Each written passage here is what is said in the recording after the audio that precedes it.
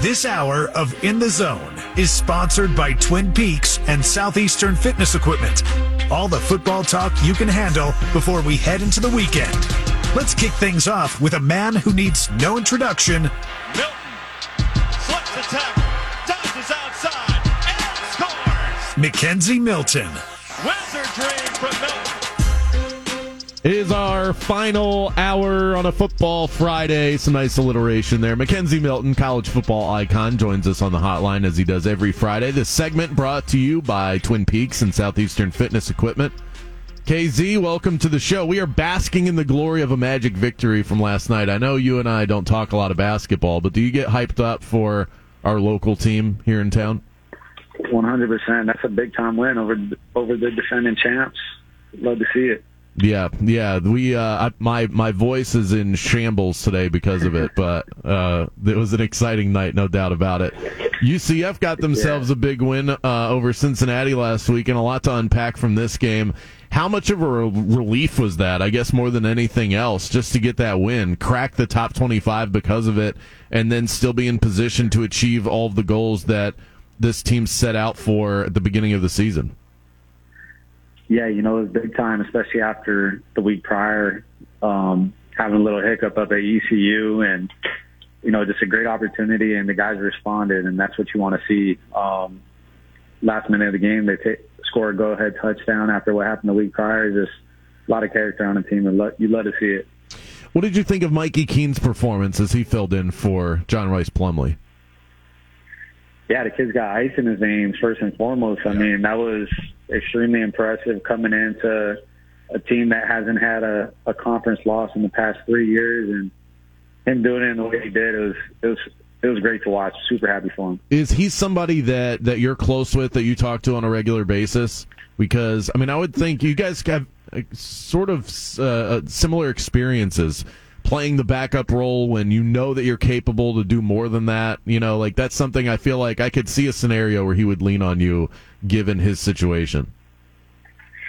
Yeah, absolutely. Mikey and I talk pretty often. I was in a similar situation to him last year, and, I just told him, always be prepared and don't let, others' decisions affect you as a man and as a player and your progression, no matter what, even if your role is the backup. How hard? Yeah, no, go ahead.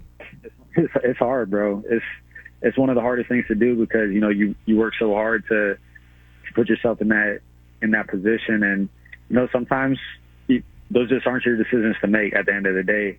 But all you can control is yourself, and that's a tough pill to swallow because most guys, including myself, you start to coast a little bit because it's like, man, like, what am I here for? So I commend Mikey for approaching it the way he has, and that's the best I've seen Mikey Keene look. So he's obviously gotten better from last year.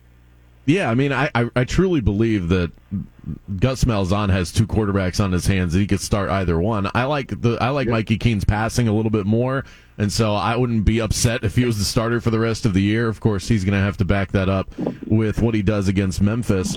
But even just like beyond the attitude, just being ready to go in on a moment's notice, I just have to imagine that's such a stressful situation where you go from standing on the sideline to all of a sudden you're leading this offense in the biggest game of the year. And it's one of those like life comes at you fast kind of moments, I would think. Yeah, it does. But I think, Mikey took his experiences from last year from being in similar situations, and I think he's learned from, some of the mistakes he might have made against a Navy or a Cincy the year prior. And, but yeah, I was in similar situations, and it is a lot of, it's like, oh snap, it's right now. So you got to be in it every play prior. I'm on the sidelines, and, I feel like Mikey's always locked in, so super happy for him. So I feel like this is a little bit like the ECU game where it's a potential trap spot. UCF goes on the road. They haven't played as well away from the bounce house. What does UCF have to do in order to not slip up against Memphis? We know it's a possibility. What do they have to do against this team in order to be the team that we've seen UCF be at their best? Yeah, obviously you got to run the ball and throw the ball effectively and defend, but I think the biggest thing is going to be the turnover battle. Really, we should have beat Cincinnati by 2 or 3 scores, but 2 red zone fumbles, that shoots you in the foot, and 3 turnovers in the first half to ECU, that loses you the game. So there's got to be something there to where, we don't keep Achilles healing ourselves with these turnovers every week.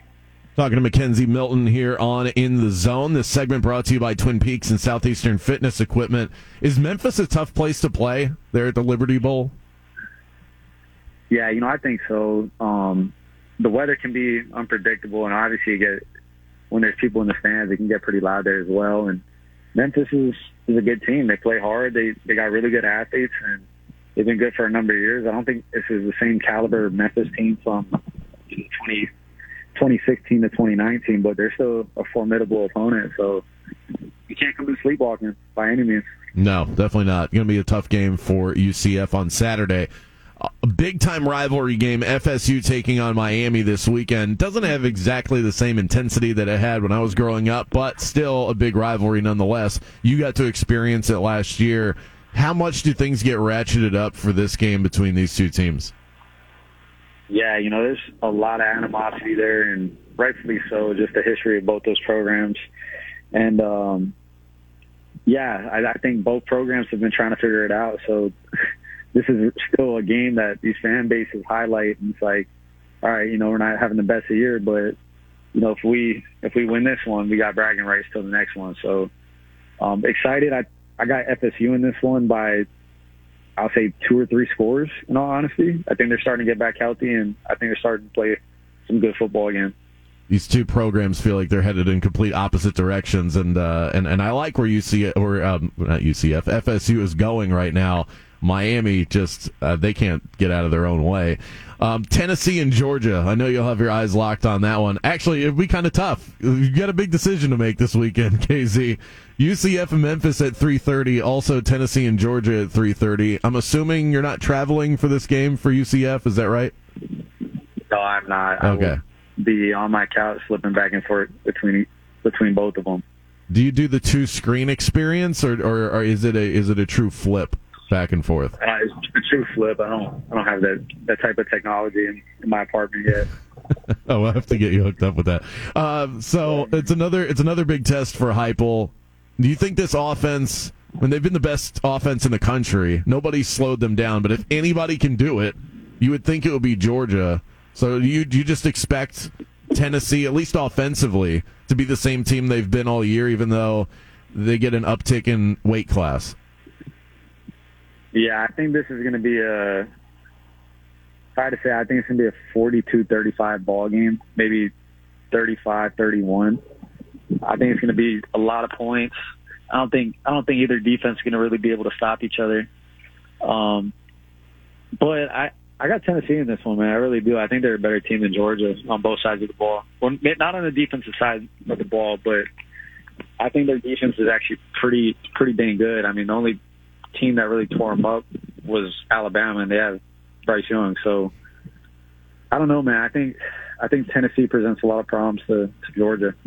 Yeah, and we've seen Georgia stumble a little bit this year. How about that kid Brock Bowers? He's a sophomore. The dude looks like Gronk out there with maybe probably even a little bit more speed. How much would you have liked throwing the ball to him? Yeah, that would have been nice, man. That kid's a stud. He's a stud. Yeah, they're going to have no answer for him on Saturday.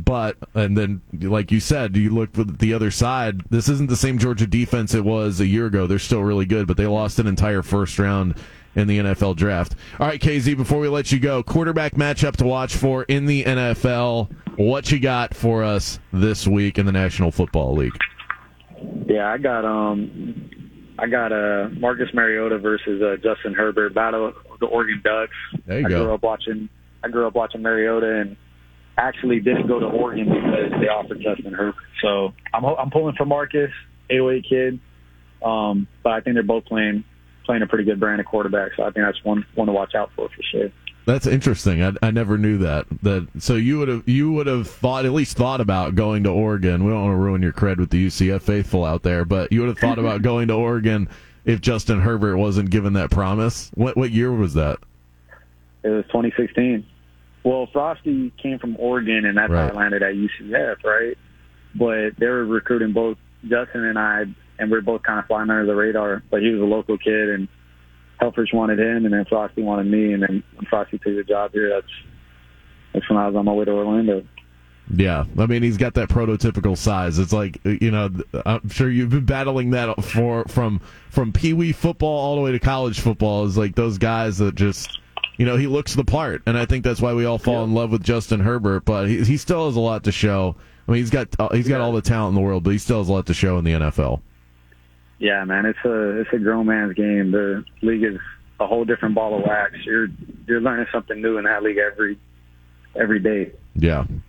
I mean, you see a Joe Burrow going from, right, best QB in the league last year, some would say, to, they're struggling to get to 500. Oh, it's a chess match week to week with all these guys. It's like, and health plays such a big factor. Now Joe Burrow doesn't have Jamar Chase. Justin Herbert hasn't had Keenan Allen for weeks. Now he doesn't have Mike Williams, and so you have to adjust on the fly. And it's, I think that teams are a lot more careful when it comes to injuries. They don't want that long-term stuff, and quarterbacks are the ones that suffer because of it. And the Chargers always have injuries. Yeah, they do. They definitely do. This segment sponsored by Twin Peaks and Southeastern Fitness Equipment. Always fun talking football with you, Mackenzie. Enjoy the football weekend. We'll do it again next week. Yes, sir, brother. Look forward to it. My guy right there, Mackenzie Milton. Stone Cold Locks of the Week coming your way.